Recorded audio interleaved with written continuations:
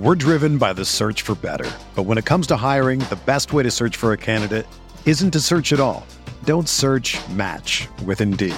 Indeed is your matching and hiring platform with over 350 million global monthly visitors, according to Indeed data, and a matching engine that helps you find quality candidates fast. Ditch the busy work. Use Indeed for scheduling, screening, and messaging so you can connect with candidates faster. Leveraging over 140 million qualifications and preferences every day, Indeed's matching engine is constantly learning from your preferences, so the more you use Indeed, the better it gets. Join more than 3.5 million businesses worldwide that use Indeed to hire great talent fast. And listeners of this show will get a $75 sponsored job credit to get your jobs more visibility at Indeed.com/Blue Wire. Just go to Indeed.com/Blue Wire right now and support our show by saying that you heard about Indeed on this podcast. That's Indeed.com/Blue Wire. Terms and conditions apply. Need to hire? You need Indeed. Support for this podcast comes from U.S. Bank. When it's time for a new credit card, the best ones do way more than just buy stuff. And that's why U.S. Bank offers credit cards that make every day more rewarding. Earn cash back, score points when you shop, dine out, travel, or binge watch, or get a low intro APR. U.S. Bank credit cards were designed to fit your lifestyle. So make every day more rewarding and check out usbank.com/credit card. U.S. Bank credit cards are issued by U.S. Bank National Association ND. Some restrictions may apply. Member FDIC.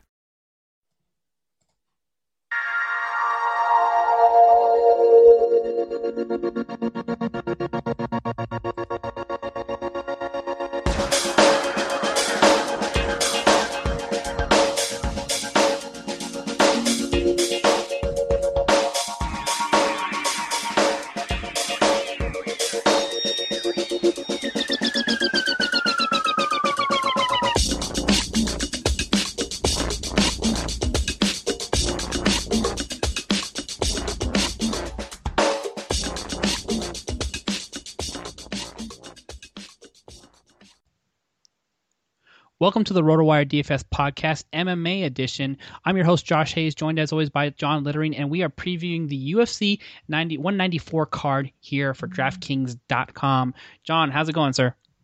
Going well. Very much looking forward to not just the pay-per-view, but the next 2 days, the Fight Night card and the Ultimate Fighter finale. It's a great time to be an MMA fan. Absolutely, but maybe the best 3-day stretch of cards or 9 days worth of action in maybe UFC or MMA history. So some epic fights going down, particularly on the UFC 194 card, a stacked card overall. So we're going to get right into it. Don't forget, you can always follow John on Twitter at John Littering. You can check me out on Twitter at Josh Hayes FS. And don't forget to fire up rotowire.com on Twitter for all your fantasy needs, DFS season long, MMA, and otherwise. Let's go ahead and get to the scoring here on DraftKings.com. You need to pick 5 guys here to make some hay, and a couple of these guys are definitely going to have to be underdogs. In terms of the scoring here, DraftKings breaks it down like this. For significant strikes, you need half a point. Advance gets you a point, takedown gets you 2 points, a reversal or sweep gets you 2, and a knockdown gets you 3 points.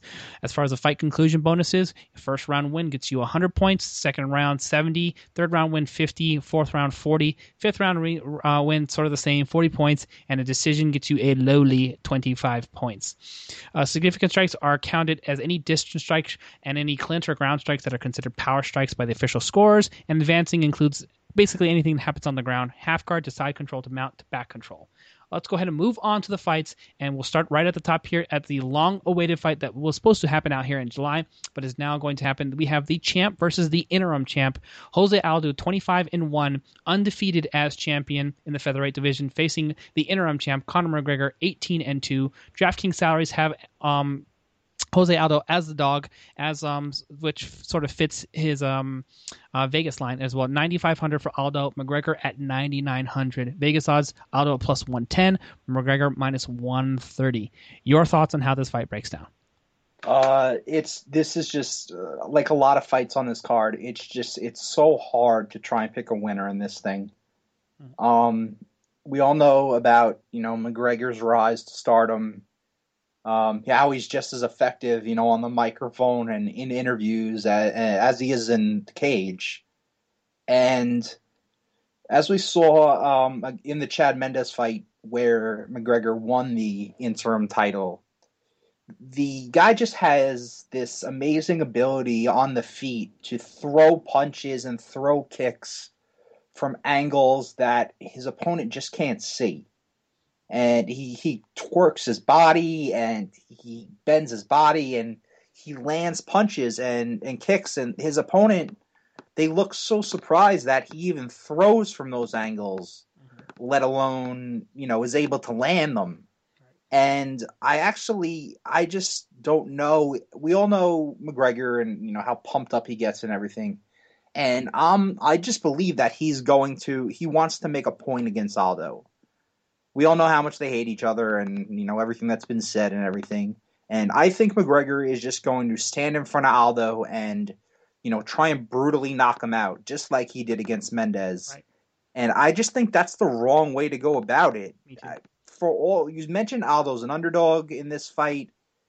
The guy hasn't lost a fight in over 10 years. 10 years. I mean, he hasn't lost a fight in a decade. Right. He's only lost once in his entire career. Mm-hmm. And the one fight that he did lose was a lightweight fight. So when you take that into consideration, he's undefeated at featherweight. And, Aldo's greatest asset is how much he beats you up on the feet. Right. And his vicious leg kicks, and guys leave the cage against Aldo just bruised and battered. And I mean, the list of guys he's beaten, Chad Mendes twice, and Ricardo Lamas, and Chan Sung Jung, and Frankie Edgar. The list goes on and on. And the guy, Aldo has been banged up throughout his career. Like you mentioned, this fight was supposed to happen earlier. Aldo had to withdraw due to a rib injury the first time, but finally it looks like it's going to happen.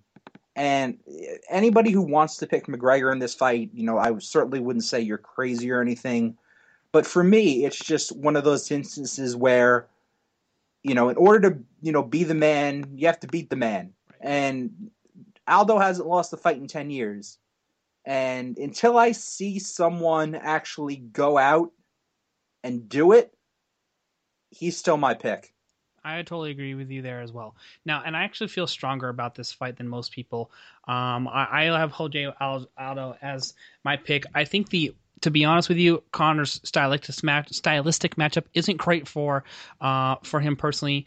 The only edge that I really honestly have for McGregor in this spot is size. He's not quicker. He's not faster. I don't think he's a better striker. I think he's a very good striker, but he's going up against the best striker, which is my problem. He's going up against a more accurate striker in this spot, and he has no ground game to speak of, so he can't expose Aldo on that side. And Aldo, who basically never takes anyone down, has 91% takedown defense, so that's not even an angle if you wanted to sort of surprise him and say, listen, I'm going to do something that nobody expects me to do. Really isn't a great option for him overall. So he does have a 4-inch reach advantage, and he is a southpaw, so those are two things that sort of fall in McGregor's favor.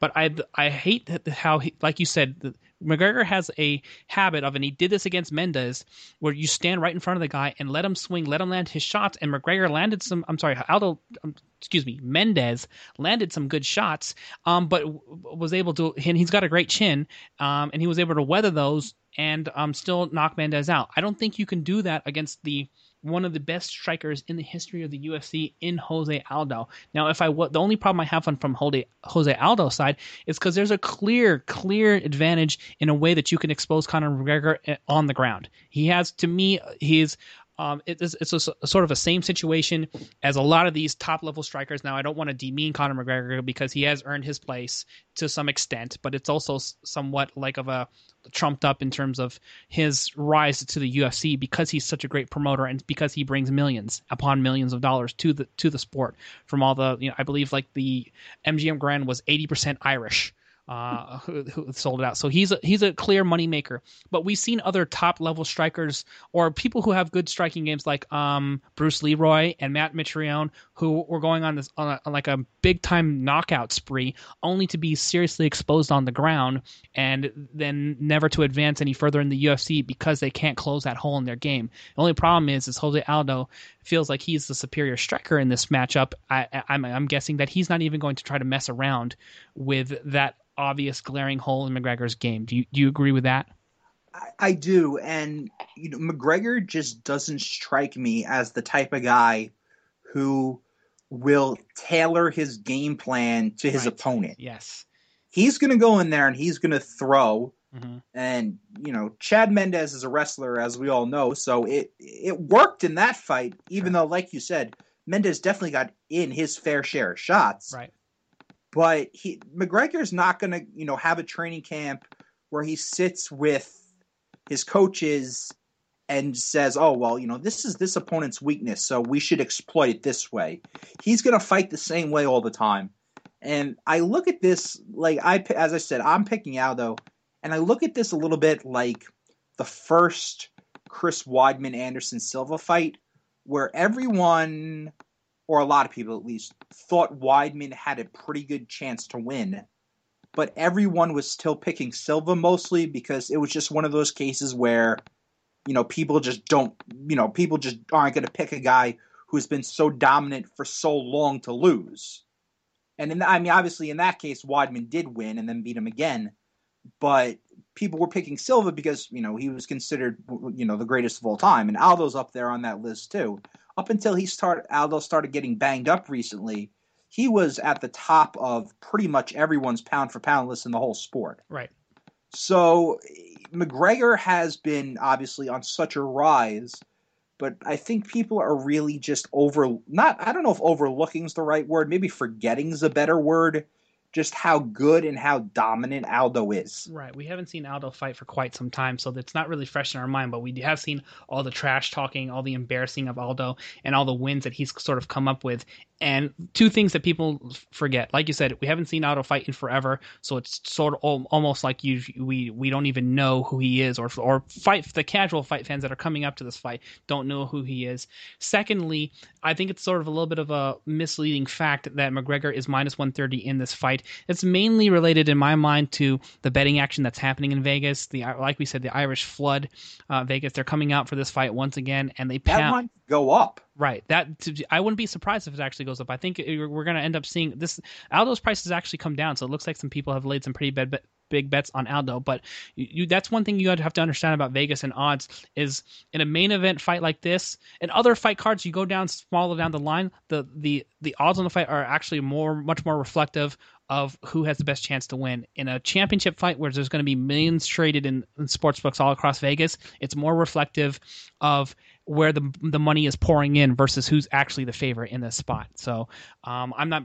This is why on DraftKings I think you're getting the much better value betting on Aldo at 9,500. And it's not. I know it's not a big savings over McGregor and at 99, but this is a fight that you need to nail in order for you to win the GPP on DraftKings this week. And I'm going to put my dollars in the Aldo camp.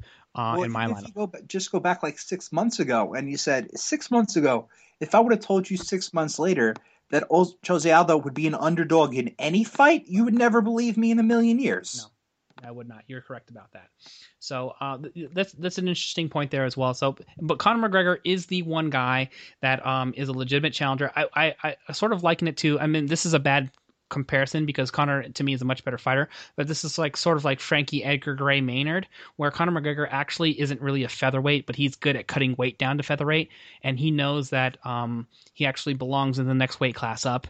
And I also think it's sort of a telling stat to me that he knows that even if he gets past Aldo, he's going to be in line with other fighters who are not Jose Aldo's grade necessarily, but are clearly going to attack him from a wrestling standpoint and try to expose that hole. So the way that he can sort of avoid that is maybe go up to the next weight class, pick and choose his fight, set up a fight that he likes with Dana White in the next weight class, or go up and challenge some of the top options and get some big paydays, because there won't be another big payday in the featherweight division after Aldo in my mind. I mean, that's what he said. He wanted to do that in an interview not that long ago. He said he planned to win this fight and move up to lightweight and challenge whoever the champion there is, and thus, if he won, obviously, holding two belts at once, two different weight classes at the same time, and which would be pretty epic. And it would be epic, and it's if he does beat Aldo. It's obviously you would think based on his track record that he would get an immediate rematch. Sure. But but you could also see Dana White and Lorenzo Fertitta and the UFC brass with dollar signs in their eyes, thinking, "Oh, we have an opportunity to put McGregor in a second title fight when he already has one." Right. Think about how much money that's going to make me. Yeah, that's and you take a look at it too. It's sort of like goes back to the whole BJ Penn thing where holding. Did he hold 2 titles at the same time? Am I correct in saying that? I think he might have been one of the only ones to do so, or were those 2 titles at 2 separate times? Do you remember offhand? I do not. Okay. I don't think they were at the same time, but I believe he's only one of 2 fighters to win titles in different weight classes. Okay, fair enough. So just looking forward to if Conor McGregor, whether or not he moves on to the featherweight division, jumping up to lightweight. That's Rafael Dos Anjos. There's Anthony Pettis. There's Cerrone. Well, yeah, the Dos Anjos Pettis, the Dos Anjos Cerrone fight is next week, isn't it? Right. Yes, absolutely. So that's your lightweight title fight next week in Orlando on the Fox card, big Fox card. Yeah, so that would be a great overall matchup. Looking forward there too. I don't know if what would be more marketable, like Cerrone or McGregor or Dos Anjos. Oh, I definitely think Cerrone would be more marketable. I think it would be better from like a USA versus Ireland perspective, but Dos Anjos to me is the better fighter and it would make the better match. I don't think Cerrone.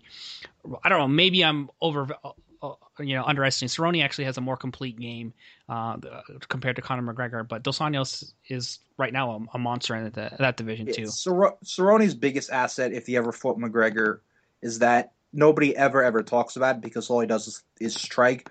But Cerrone's wrestling is terrific. Yes. He's almost impossible to take down, and he's a great wrestler. He just never uses it. All right. So maybe this would be the one time where he could pull that trick out of his hat. All right, we're going to move forward to the co-main event here, middleweight championship. The champion, 13-0, undefeated in the UFC and in MMA, Chris Weidman versus Luke Rockhold, 14-2. Sort of surprising to me that Rockhold only has 16 bouts because I feel like he's been around forever. Long-time Strikeforce guy. I believe he was former Strikeforce champ, if I'm correct. Am I correct in saying so? He was indeed. All right. DraftKings salary for Weidman, $10K even. Rockhold, 9,400. Odds on Weidman for Vegas, -150. Rockhold plus 130 there. The nice thing I like about this is if you want to put your money in the Weidman camp, you aren't having to spend like Ronda Rousey or Paige Van Zant money like we've seen on previous DraftKings cards there. Just 10K sort of makes it reasonable for you to take who you like in either of these main events overall. So how did you have this shaken out? I like Weidman to retain, but once again, this is one of those cases where which is great about this whole card. It's a fight that when you look at it, it could really go either way. I don't think there's any wrong pick here. The biggest thing, or one of the biggest things that people talk about is a lot of people think Rockhold is a bigger middleweight than Weidman is. Mm-hmm. And he probably think it's as pronounced a size difference as people think it is. I saw videos and clips of Weidman training for this fight, and he looked, by his standards, huge. He weighs in at 185, but he looked to be training at well over 200 pounds. Wow. And we all know what's going to happen here. And Weidman is pretty much does the opposite of what McGregor would do. Weidman is good about tailing his game plan towards who he's fighting. And Weidman is a wrestler. I'm sure that's what he's going to try and do to Rockhold.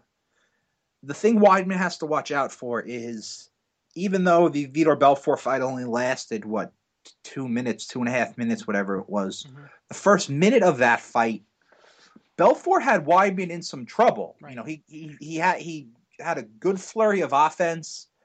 In the Lyoto Machida fight, the last 2 rounds, Machida beat up Weidman, pretty good. And Weidman's chin, while, we haven't seen it often because he hasn't gotten hit much, his chin is held up fine. But that's not the way. That's what you have to watch with Rockhold. Rockhold has a lot of power, and he's one of those guys. While you don't really think of him as one of those Johnny Hendricks, Roy Nelson, one punch knockout kind of guys, Rockhold has the combination and flurry offense to finish pretty much anyone if he's able to catch them. Right. And the other big difference in this fight is while Weidman has a massive advantage wrestling, Rockhold is a terrific submission specialist. Yes, he is. We saw him put that on display in his last fight there as well. I believe, and he finished Machida on the ground. Am I correct in saying so? Yeah, he battered him on the feet and then got him to the ground and finished him. So Weidman's the better wrestler, right. And he may be able to get he may be able to get a takedown or two and have top control time. But Rockhold's dangerous off his back, so it's not one of those things where Weidman's going to be able to lay on top of him for 25 minutes and Rockhold's going to sit there. Yeah. Rockhold has a lot of stuff he can do off his back, so it's and Rockhold. The other thing about Rockhold is, while he's only an inch taller in height, he has a 3-inch leg reach, and we saw Rockhold throws a lot of kicks. Right. So Weidman is going to have to keep his distance, and then when he sees his opportunities, he's going to have to go for takedowns. So I'm picking Weidman, but again, if you told me you were going to take Rockhold for this fight, I wouldn't say you're wrong or you're crazy or anything. This fight it's a fact. It's getting overlooked because of all the publicity that Aldo and McGregor is getting. Yep. But this is, at least stylistically, pretty much as good a fight as the UFC or any MMA organization these days can put on. I totally agree with you there as well. And this is the way I look at this shaking out too. I mean, it's like I'm taking a look at the fight metrics here. You really can't sort of like separate somebody and say this is the hole where Weidman or Rockhold needs to attack. Aside from what we mentioned here, is we have wrestler versus submission artist. And I was actually sort of surprised here. I misspoke a little bit. I thought Weidman was a younger fighter. And believe it or not, Rockhold is, I guess, what, 4 or 5 months. I was going to say younger. They're just about the same age. Yeah, they're both 31. Weidman has a 1-inch reach, and Rockhold's 1 inch taller. You mentioned the leg reach there as well. Taking a look at the significant strikes, both are these numbers are just basically identical. 3.43 strikes per minute landed by Weidman, 3.55 for Rockhold. Striking accuracy for both at 43%. Strike absorbed per minute, so that's hits they actually take, 2.18 to Weidman to 18.5 for Rockhold. Defense, 61% of those strikes defensed for Weidman versus 64 at Rockhold. Now, the only thing that's sort of just gets a little bit shakier here is that as we mentioned, Weidman clearly in a different class as a wrestler. 3.75 takedowns per fight average of 3 rounds. So you can prorate that to +5 plus in a championship 5-round fight. Takedown accuracy 56% versus Rockhold's at 33%. And Rockhold just basically never tries to take someone down. So when he gets down to the ground, I don't think he'll be in a necessarily a dominant position. He'll have to try to go for a submission as a reversal or somewhat off of his back. So it gives me a little bit more pause for him, and why I would sort of split the edge with Weidman in this matchup. Takedown defense for Weidman too as well. That's the big number. Never taken down, 100% takedown defense in the UFC. That's awesome. And submission average 1.6 submissions attempted for Rockhold versus 1.2 for Weidman. So very razor thin. It looks like it's going to come down to who makes the first mistake out of this fight. Somebody get caught with a punch. Somebody, makes a mistake somewhere on the ground. Weidman can get caught at submission. But all things told, I'm with you. I'm going to give the small edge to the champion here in Chris Weidman. Both these guys are durable. I could see this fight going 5 rounds. 5 rounds with a decision. I could easily see that there as well, just because I think both of these fighters know what they're in store for and know what they should be defending against. And, and neither of these guys look like they are going to give up much to each other in the striking game. And neither guy in this fight has a hole in his game. Right.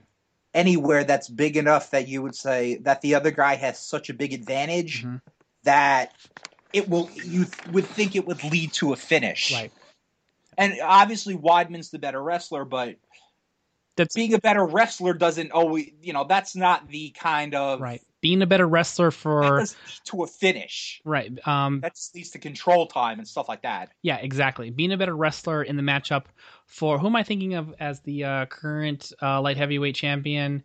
Daniel Cormier didn't mean anything against John Jones. You know what I mean? No. Yeah, he was definitely the better wrestler. John Jones is not a bad wrestler. He actually slammed John Jones down in the 5th round. You know what that was good for? It was good for another loss. But if you're, if you're a considerably better striker than your opponent, you have a far better chance to knock him out and get a stoppage. Being a better wrestler just really usually just tends to score you more points over over however long the fight is. Right, exactly. So we'll see how that ends up shaking out. Very close razors then. Both of us are 2 for 2 on the same side with our picks here. Let's see how we fare in the next matchup of who looks like the title fight in waiting here. The winner of this, I believe, is going to get matched up against one of these two guys who comes out. Jacare Souza versus Yoel Soldier of God Romero here. Taking a look at the matchup for these two guys here. Jacare Souza 22-3, 1 no contest. Yoel Romero 10-1. Souza, the significant favorite, according to these 3 fights anyway. 10.2 salary on DraftKings versus Romero at 9,200. Vegas odds have Jacare at -150 versus Romero at +130. Who do you like in this fight? Well, the first thing I just want to say is that Soldier of God is my favorite nickname. Okay, you got it. That's awesome. It's just so good. Yes. Anyway. Sounds like a video game. Yeah. This is another tough one. This is just two guys who... if you've ever seen either of them fight, they're just too animal. They're just insane. Both of these guys, and I'm taking Jacare. And the thing in this fight that I think is getting overlooked is a lot of people are talking about how Jacare is older at 35, which obviously this sport is definitely the latter state, or the low second half of your career. Mm-hmm. But nobody is talking about the fact that Romero is 38 years old. Yeah. There are so many guys, in this day and age in MMA who, at 38 years old, their game has slipped so much that we're watching them fight and think, oh, it's really time for you to hang it up. Right. And, you certainly, Romero keeps himself in terrific shape. So you certainly don't get the sense that Romero is slipping in any, his game is slipping in any way. Mm-hmm. But this is a fight between two guys who both are wrestlers.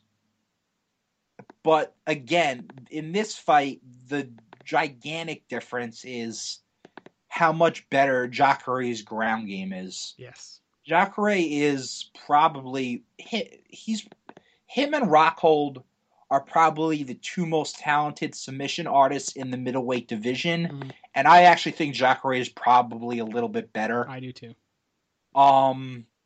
And so even if this is one of those cases where even if Romero is able to get Jacare to the ground, he's in immediate trouble. Right. Because Jacare he can clamp on things from angles where, you don't see it coming. And the other thing that Jacare has going for him, and it always has, is he rarely gets hit on the feet. He absorbs under 2 significant strikes per minute, which in this day and age, you'll see some guys who are well over 3.5. Mm-hmm. He's under 2. Right. Now, part of that is because he spends so much time on the ground. Sure. So, he doesn't have a guy throwing punches and kicks at him all the time on the feet. But Romero is a good takedown artist, as is Jacare, but this is one of those cases where if you told me it was going to be a straight-up boxing match, I would probably pick Romero because I think he's bigger and stronger. But I just think Jacare has such a ground advantage that at 38 years old, even though he trains with the top camp, I don't see Romero being able to make up the difference. Yeah, so this is how I see this shaking out. You mentioned that these guys are 2 wrestlers, and there's definitely some significant grappling stats. According to the fight metrics here, Tail of the tape has this fairly even 72 to 73 reach. The one sort of difference, aside from the age, with Jacare, being 36 as of Tuesday, or is it Monday? What is 7th? The 7th was Monday, so just turned 36 this year. Is orthodox versus southpaw, so we'll see if Yoel Romero's, that ends up causing a problem for Jacare, because the significant strikings stats say that that's where Romero has a chance to make some hay. 3.51 strikes landed per minute versus Jacare's 2.2. More accurate striker as well for Romero, 55% versus 42% for Jacare. You mentioned Jacare's strikes absorbed per minute at 1.94. Yoel Romero's at 2.13, and their defensive numbers in terms of defending strikes basically even, 66% to Jacare for Yoel Romero's 65%. Now this is where Jacare separates himself, as you previously mentioned there as well. Takedown average per 15 minutes, 3.72 to Jacare. So he has no problem getting you down on the ground multiple times per fight. That's more than one takedown per round in a 3-round fight, versus Yoel Romero at 2.23. Takedown accuracy, 47% to Romero's 36. Takedown defense, 54%. Romero defends it better at 71%. But then you get into the submissions, 2.1 submissions per 15 minutes. So if you were a fighter who fought a 3-round fight, Jacare would have submitted you twice already in 3 rounds, is what that says. Ask Chris Camozzi. Yeah, definitely ask Chris Camozzi. I feel bad for that guy. Was a last-minute sub who just said, I will take a beating for a paycheck. Yeah, he took a beating for a paycheck. I shouldn't be picking on him. Right, exactly. So, but I have Jacare in this matchup. But however, for DraftKings pricing, if you're going to be in on Weidman and you're going to be in on Jose Aldo, you're going to have to, the next 2 picks that you're going to make are going to be significant underdogs if you set up your DraftKings roster in this spot. So what I'm going to do is probably step away from Jacare in this fight at 10.2 and take a look at see if I can use that will allow me to use a cheaper underdog that's not going to have me take somebody that's like plus 300 or something. I can have a little bit more of lineup balance if I avoid this fight in my DraftKings lineup. All these fights we talk about, you will make worse picks in your life than putting Yoel Romero in your lineup. Sure. He's an underdog, but he's certainly not. He certainly has a chance. He's not Chris Camozzi, who was, DOA when he walked into the cage. Right. He has a chance here, but I think you're looking at the same problem here for Romero as you're looking at in the Rock for Rockhold. While they both can do damage on the feet, Weidman, like Jacare, they're not going to stand there and let it happen. Right. They're gonna if they can't get the takedowns, they're gonna get in close. They're gonna try and push their opponent up against the fence. So I don't think that it's hard to see a clear path to victory for Romero as opposed to Jacare, who has such a big ground advantage. I agree with you there as well. So it's a tough call. So anybody who wants to roster Romero, you're only getting him at plus 130 in Vegas. So like you said, close enough for you to not to be the worst call that you're going to make. I actually do like a couple other underdogs coming up here on the rest of the slate that I feel a little bit more comfortable than going up against a guy to me who has as good a chance as any to be the title holder in Jacare. That's just how I feel about that fight personally, and which is why I'm going to step away from it. And we can move on to the next fight on the slate here, the welterweight division. Damian Maia, 21-6 in his UFC or MMA career versus Gunnar Nelson, 14-1-1. Impressive record for him. Damian Maia is the favorite, minus 145, priced at 10.1K on DraftKings versus Gunnar Nelson at 9,300. Gunnar Nelson is a close underdog at plus 125. Who do you got in this matchup? Another fight between two guys who are eerily similar. Right. Pretty much when you look at it, you kind of think, obviously, Maia is Brazilian and Gunnar Nelson is from Iceland. But when you look at it as far as just their games go, you would kind of think Gunnar Nelson is, in a way, almost like a poor man's Damian Maia. Yeah. And part of that is just because he doesn't have he's only 27, as opposed, to Maia, who's considerably older. So part of that is just how long Maia's been around. Right. And what he's seen. Who, Maia's 38, so, he's more than a decade on Nelson. And, it's funny, not too long ago, from October of 2013, Maia lost to Jake Shields. February, so 4 months later or so, Maia was absolutely embarrassed by Rory McDonald. Right. So at that point, you were getting the kind of calls on Maia that you're getting on, say, maybe Dan Henderson these days. Like it's, all right, dude, you're a legend, but it's enough. Right. Mm-hmm. Time to hang it up. Exactly. But since then, Maia's run off 3 in a row, and in his last 2 fights against Ryan LaFleur and Neil Magny, who were both viewed as young, quality up-and-comers in the division, Maia just embarrassed both of them. And he embarrassed both of them on the ground.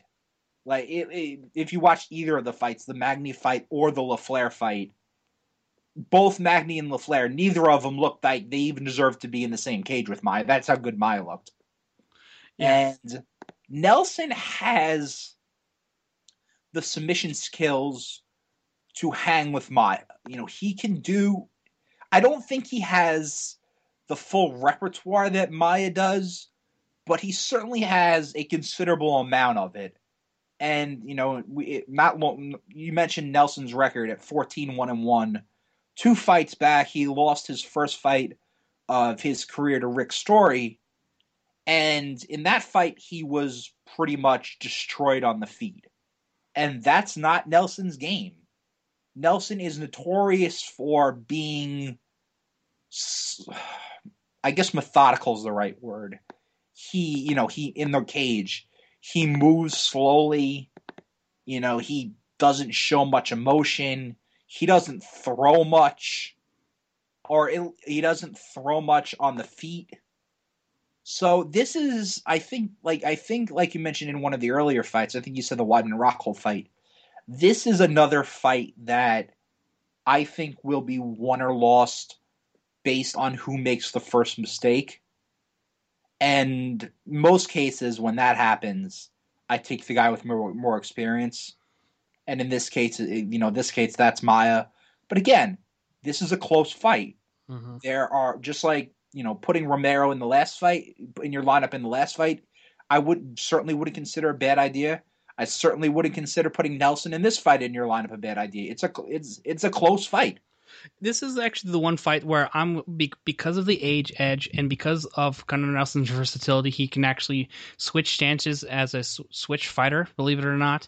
And you take a look at how the fight matches break out. This is a spot where I might gamble a little bit on Demian Maia, just given how it stylistically shakes out.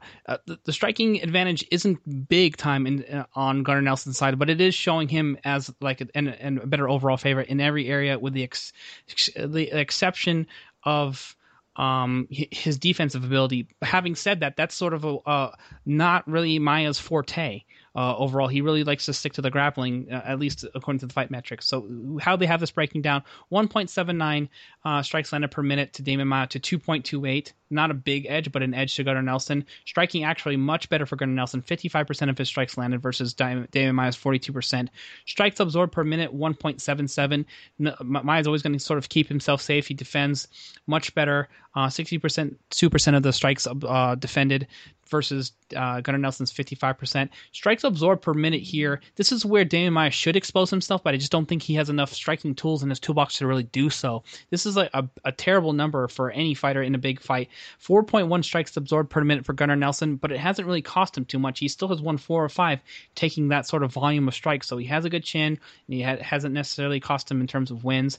Now, on the other side of that, this is where Demian Maia is going to have to sort of do his damage, and he can definitely do so. Takedown average per 15 minutes, 3 takedown average, 3.01 versus Gunnar Nelson's 1.48. Takedown accuracy is not so great for Maia, though this is supposed to be his forte. Just 31% of his takedowns result in being converted versus Gunnar Nelson's 54%. Takedown defense. That's the big number. Yes. Nelson's takedown defense is the big problem here. Right. Just 50% of his takedowns defended versus 67% for Demian Maia, and then an even 1.2 submission average there as well. So Demian Maia can keep himself clean. If he can keep himself clean, which he does a good job of doing so on his feet, and gets a better sort of accuracy in terms of his takedowns and takes advantage of his submission skills on the jiu-jitsu side, that's how he can win. Now, Gunnar Nelson's going to have to step up the striking volume and not absorb as many punches, which shouldn't be too much of a problem because Demian Maia seems to be just a little bit more of like a counter puncher and doesn't really even want to try to knock people out overall too much. He prefers to keep him lying on the ground. If I'm correct, Demian Maia was the guy who laid down on purpose against Anderson Silva in Australia. Am I right about that? Was that him? I don't remember it. Probably sounds like something I would do against Anderson Silva. Yeah, I believe that so too. And I think Anderson Silva sort of made a joke out of the whole situation, and Dana White was embarrassed. But yeah, that's what Demian Maia wants to do. He wants to keep his fight on the ground. He feels like he has an edge, and he defends it better. And he's right about that overall. Having said that, I'm going to go with Gunnar Nelson in this matchup because I think this is given Demian Maia's skill set, you don't have to worry about like a random knockout for the most part, and he's going to have to do some work on the ground game and doesn't have a great conversion percentage. So I'm going to go with the younger fighter here at 9,300 in my DraftKings lineup. If Nelson's takedown defense was better, I'd probably pick him. That's the one hole. Yes, that's the thing that concerns me. Right, Demian Maia doesn't have a great conversion percentage, but he just needs that one, and when he gets it, the fight could be over. And Nelson, even though he's a great submission artist, he has had problems in the past getting off his back. Right, and that could see the one point when you get when Demian Maia gets him down on the ground, he could just end up sitting on him, laying on him, using position to sort of like who am I thinking about in the last card to just laid on. It was the heavyweight fight. It was a terrible fight overall. No one. It was Stefan Struve. The Jared Rosshall fight. Yes, so terrible. He just basically laid on Struve, and it was like watching somebody, take off their shirt and lay down on the beach and win a fight. Rosshall might be the most boring fighter in the whole company. Yeah, it was terrible. So I hope that doesn't happen with Demian Maia, but I could see that potentially happening in this matchup, which gives me hope for Gunnar Nelson because he looks like to be the more active fighter.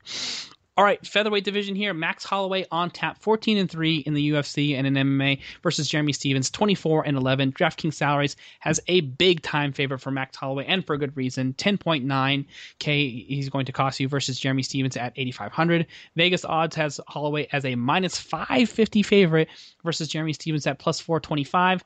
I don't think we need to spend too much time on this. We see the clear favorite here. It's Max Holloway, and it's really not close. No, not for me. It's not. When Max Holloway first came up, and he's been around a fairly long time, considering that he's only 24 years old. Right. He's made more strides than pretty much just about any other fighter in the whole company. Mm-hmm. He can do everything. He even when he throws so much that even if his percentages are bad, he just throws so much that he still lands so much. Right. Because he's so active. He rarely wrestles, but his takedown defense is nearly 80%. So he may not plant you on your back, but he's not going to get planted on his back either. Right. And Stephens certainly has the power advantage, which he has over pretty much any fighter he fights in the heavyweight division. That's what he's known for. He's heavy hands. Right. But this is one of those fights, for me at least, where this is one of those fights where if you pick Stephens and put him in your lineup, you're hoping for that one punch, because I think that's really the only way he's going to win. Yeah, I totally agree with you there as well. Significant, and by significant, I mean as big of any edge that any fighter has on the card today, is particularly in one particular area. And Max Holloway, a murderer in the striking department, 5.67 strikes landed per minute, striking accuracy 41% to 43%. Jeremy Stevens, not nearly as active, is more active than some of the other fighters we mentioned, but 2.75 strikes landed per minute, and so Max Holloway has a more than doubled. Strike absorbed per minute, 3.77 to Max Holloway. That's sort of what you get when you churn out that amount of volume. They're going to throw back at you. They're not just going to eat punches. So it makes some sense that volume's there. That is a higher number than you would like to see. But the defense is actually still pretty good. 69% of his strikes defensed for Max Holloway versus Jeremy Stevens at 62%. No ground game to speak of for Max Holloway, although in terms of offense, but he's very good at preventing at 78% of, like you said, almost 80%. Takes downs defense versus Jeremy Stevens 64%. Neither of us really see this game going to the ground overall. I think Jeremy Stevens might try to force it there out of desperation after getting waxed in the stand-up game. But I don't think it's going to be too much of a problem overall. Once you're in that sort of area there, all you have to do is defend well. And we look at Jeremy Stevens, not a submission threat really at all. 0.5 submissions attempted per 3 rounds. This is going to be a striking battle. Right. Striking battle that Jeremy Stevens does not have the skills, speed, or tools in this toolbox to win. Just like we were talking about how the Maya Nelson fight is between two guys who stand around on the feet and do little. This is the exact opposite. Yes. This is two guys who stand in front of each other and just, but the difference between the two is Holloway is more measured and smarter about how he does it. He throws a lot, but he's intelligent about it. He doesn't stand in front of the other guy and get blasted. He uses his angles. He goes in and out. As opposed to Stevens, who is just a banger and is going to stand there and hope to. And I think the other difference is I think Holloway is the considerably quicker fighter. Right. While Stevens might be bigger and stronger, Holloway is quicker and will certainly be able to get out of the way easier. Yeah, I agree with you there as well. So if Jeremy Stevens doesn't hit a home run, it's going to be 99 for him overall. So if you feel like gambling, there's your guy. You get him for super cheap.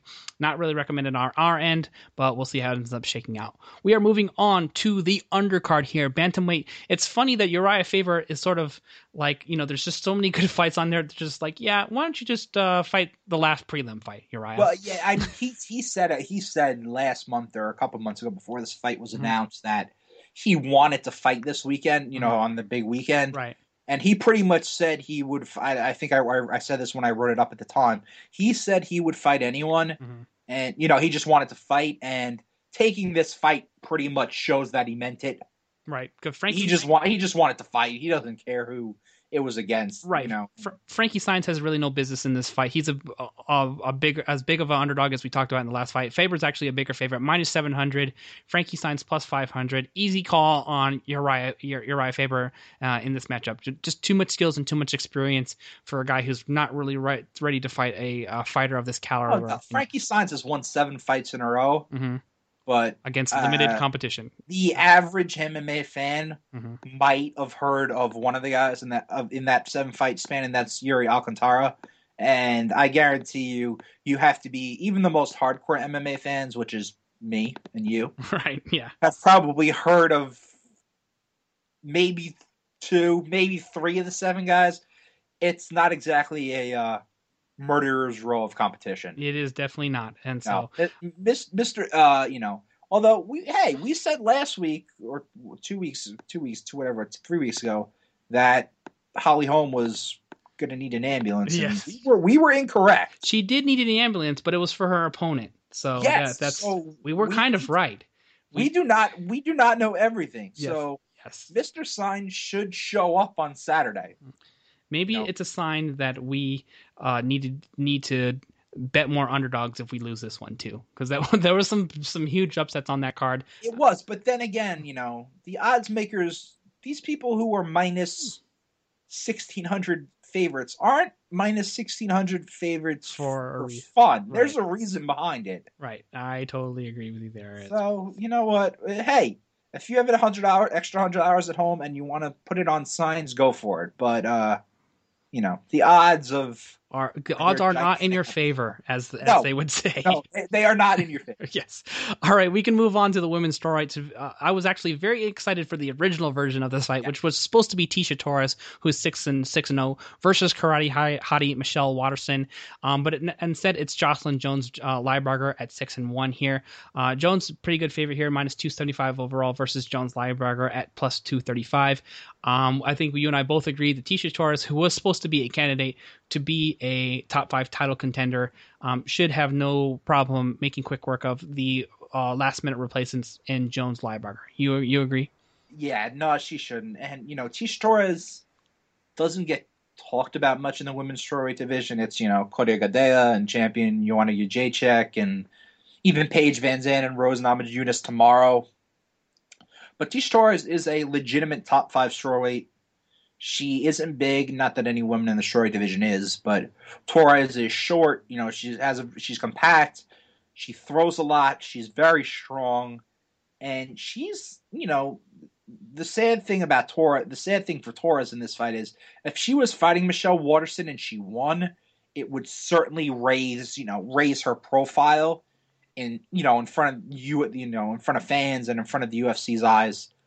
But this, like you said, is just pretty much a replacement fight, and she's expected to dominate. Right. Jocelyn Jones Lieberger fought briefly in Invicta, but besides that, she's fought in smaller promotions, and this is by far the biggest test of her career. So it's kind of hard to see her pulling the upset. Yeah, I totally agree with you there as well. So, and the only good news is if you gamble on Lieberger, you get a bargain basement price of $8,700. But I'd rather spend my money elsewhere. Torres is probably a little bit too expensive for me at 10.7, unless you come up with another 8K fighter that you actually feel has a shot to win. And so far, we are, I think, 0 for 2 in that department with Saenz and Lieberger. We move on to the welterweight division here, and Warlley Alves at 10-0, undefeated versus another undefeated. So somebody's going home with a loss here, unless there's a draw. Colby Covington at 8-0. DraftKings salaries have this fairly even, $9,600 for Alves versus Covington at $9,800. Alves a razor thin dog. They're both minus favorites, minus 105 for Alves versus Covington at minus 115. You are picking this fight. I like Covington simply because I like Covington, but both of these guys have something going for them. Alves's biggest asset in this fight is the fact that while Covington's is the better wrestler, Covington's takedown defense has been a bit suspect. So Alves should have that in his in his favor, but the biggest problem for Alves is the fact that he gets beat up on the feet. Right. And he absorbs roughly 3 significant strikes a minute. Covington is at 0.96, which is mind-boggling. Basically means he absorbs less than 1 significant strike a minute, which is hard to believe. And Alves gets beat up on the feet. His defense on the feet is 50%, while Covington's is 65%. When you get, most guys are somewhere around 50, 55, somewhere around there, maybe 60, but 50 is not good. And Covington has power. So if Alves wins this fight, I think it's going to have to be on the strength of takedowns and top position time. But Covington's really strong, and I think Alves might have a problem getting him to the ground. So while Covington's takedown defense isn't elite, he's so strong that I think he has this upper body strength to, at least, force Alves to try and get him up against the fence. So this is a close fight, but I like Covington. Yeah, I like Covington there as well. This is another fight too. Like, unless you have intimate information about who you're going to fight, who you like in either one of these matchups, it could really be a coin flip of which fight lands in either way. So you got to have some strong intel, know the guy, been following his sort of career for me to stake my claim one way or the other. So probably not going to be in my DraftKings lineup. And either way that you're not having to pay top value, both under 10K if you used to choose one fight over the other.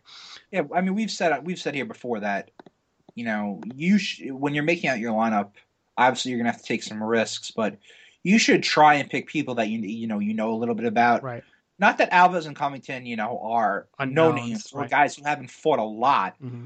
but they're both relatively young as far as their UFC careers go, and this is the biggest test for each against each other. So it might be one of those fights that's best to avoid and see how it plays out, and then maybe you can use them in their next fight. Right. I agree with that approach there as well. Let's try to learn something about the guys in a close Yeah, matchup exactly. Yep. before we anchor one way or the other.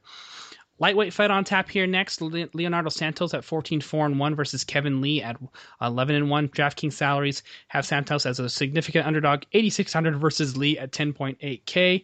Santos plus 450, Lee at minus 600. Any chance that Santos can make some hay in this fight? Not that I see. Kevin Lee is one of the brightest prospects in the lightweight division.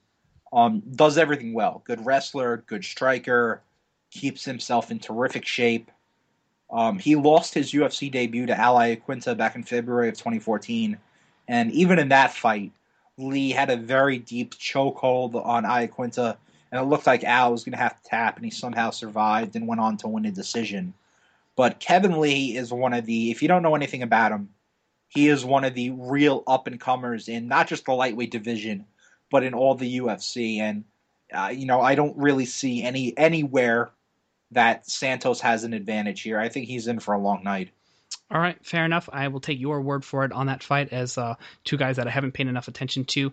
And we'll talk about a couple fights here with a little bit more experience here in some of these fighters that I've actually seen just a little bit here. Lightweight matchup with Joe Proctor at 11-3 versus Magomed Mustafaev at 12-1. Proctor at 8,800 on DraftKings as a salary, plus 270 underdog at Mustafaev, 10.6K on DraftKings, minus 330 favorite. Where are we going with the Mustafaev here? Yeah, I am. Mustafa is from. Seems like we say this every time we do one of these. From Dagestan in Russia, which is, it seems like every single card there's somebody from Dagestan. Right. I guess the most notable fighter in the UFC to come out of Dagestan so far is Khabib Nurmagomedov, but there are a number of them. I would say there are probably 4 or 5 of them, and they all seem to have remarkably well-rounded games. None of them really. Well, while a guy like Nurmagomedov's strength is obviously his wrestling, he's a good striker, and Mustafaev is similar in the sense that his best asset is his wrestling, but he has good submission skills and he's a good striker. So Proctor's a decent opponent. It's by no means a pushover, but Proctor's been inconsistent and he hasn't really fought. Proctor hasn't fought really anyone who, would be considered a significant opponent. So I think this is a clear win for Mustafaev, but this might be one of those where you might want to stay away from it a little bit. All right, we will move on. I believe minus 330 is just not enough of a spot that I want to get into my DraftKings lineup there with an $8,800 fighter in Proctor. John Makdessi, 12-4 in the UFC and in MMA versus Yancy Medeiros, 11-3 with no contest. Makdessi, 10.3K on DraftKings, minus 165 favorite versus Medeiros and 9,100. I'm with you in this camp. This is where I can save some salary and feel pretty good about a plus 145 guy in Medeiros in this matchup in the lightweight division. And I believe you agree with me here. Yeah, I like Medeiros and, what would be termed an upset here. I'm not the biggest John Makdessi fan. His last fight was against Donald Cerrone, in which he got beat up pretty good on the feet. This should be a very interesting fight because these are two guys whose ground games are pretty much, at least the wrestling portion, are pretty much non-existent. This is just two guys who, like to stand and trade. And, Makdessi throws a lot, but he's one of those guys who throws a lot but eats a lot. Right. As we saw in the Cerrone fight. And Medeiros' last fight was against Dustin Poirier, in which he was knocked out, almost immediately. But Medeiros has struggled in his career when he's fought, guys who would certainly be considered clear, would be considered clear favorites over him. But I don't put Makdessi in that camp. I think this is, a fairly close fight. And like you said, there's somewhere on here where you're going to have to come up with, take some underdogs to fill out your lineup. And this, to me, seems like a prime position to do that. I totally agree with you there as well. So Medeiros is going to be my pick to click as one of my underdogs here, along with Jose Aldo. And that's just going to be coming down to if I can pick enough middle tier 9K guys to squeeze the rest of the favorites into my lineup. You're not going to be able to afford too many people like in the 10-6K and above when your underdogs aren't in the 8K range. So something else to keep in mind here. Last fight that we need to talk about here, John, in the welterweight division, Court McGee, former Ultimate Fighter winner, 16-4 in his MMA career versus Mauricio Alexandre, 13-2. DraftKings salaries have McGee as a pretty big favorite, 10.4K salary versus Alexander. At 9K, minus 175 for McGee, plus 155 for Alexander. Your pick to click. I like McGee, and it's hard to believe, but McGee hasn't fought in over 2 years. Where's he been, by the way? It will be just about 2 years. He's been banged up, but, it's mostly one of those take time off deals. He hasn't fought since the last fight, December 14th, 2013, against Ryan LaFleur, so by the time the pay-per-view comes Saturday, it'll be 2 days short of 2 years. And, we know what McGee is. He's been around a long time. He's already 30 years old. But something that gets overlooked with McGee is, he has a lot of heart. He's never going to give up. And, McGee has fought guys who would be certainly, I think at least, better competition than the guys that Alexandre has faced. McGee defeated Robert Whittaker, who is, now one of the best up-and-comers in the middleweight division, who, just waxed Uriah Hall. And, but again, this is a fight where, the guy, at least the favorite, which is McGee, hasn't fought in 2 years.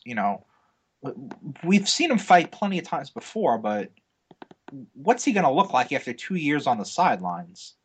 And, Alexandre hasn't won a UFC fight. He lost to Warlley Alves. He lost to Tim Means. So he's fought two decent guys, but you have one guy who hasn't won a fight in the company and one guy who hasn't fought in 2 years. So who knows what you're going to get. This is one of those fights where,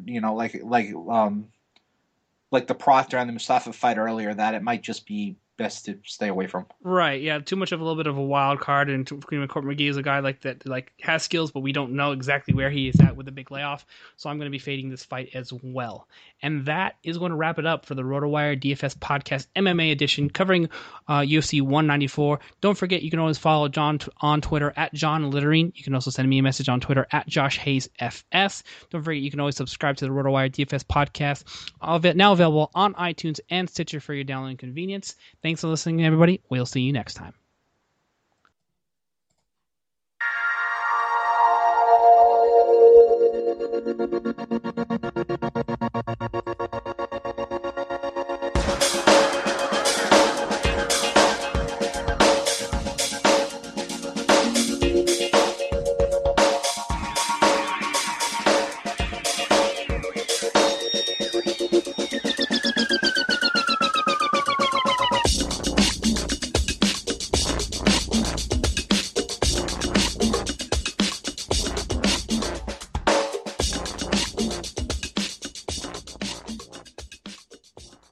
Everyone is talking about magnesium. It's all you hear about. But why? What do we know about magnesium? Well, magnesium is the #1 mineral that 75% of Americans are deficient in. If you are a woman over 35, magnesium will help you rediscover balance, energy, and vitality. Magnesium supports more than 300 enzymatic reactions in your body, including those involved in hormonal balance. From functional medicine doctors to mental well-being and female hormone experts, we all know that magnesium is the one mineral to improve all aspects of well-being and health. But which one? Magnesium Breakthrough from Bioptimizers, the trusted choice recommended by leading experts with 7 best-absorbed forms of magnesium to ensure your body receives the support it needs for overall well-being. Go to bioptimizers.com/balance today and use code BALANCE10 for 10% off. Support your journey to wellness at bioptimizers.com/balance. Magnesium Breakthrough from Bioptimizers, your foundation to optimal health and vitality.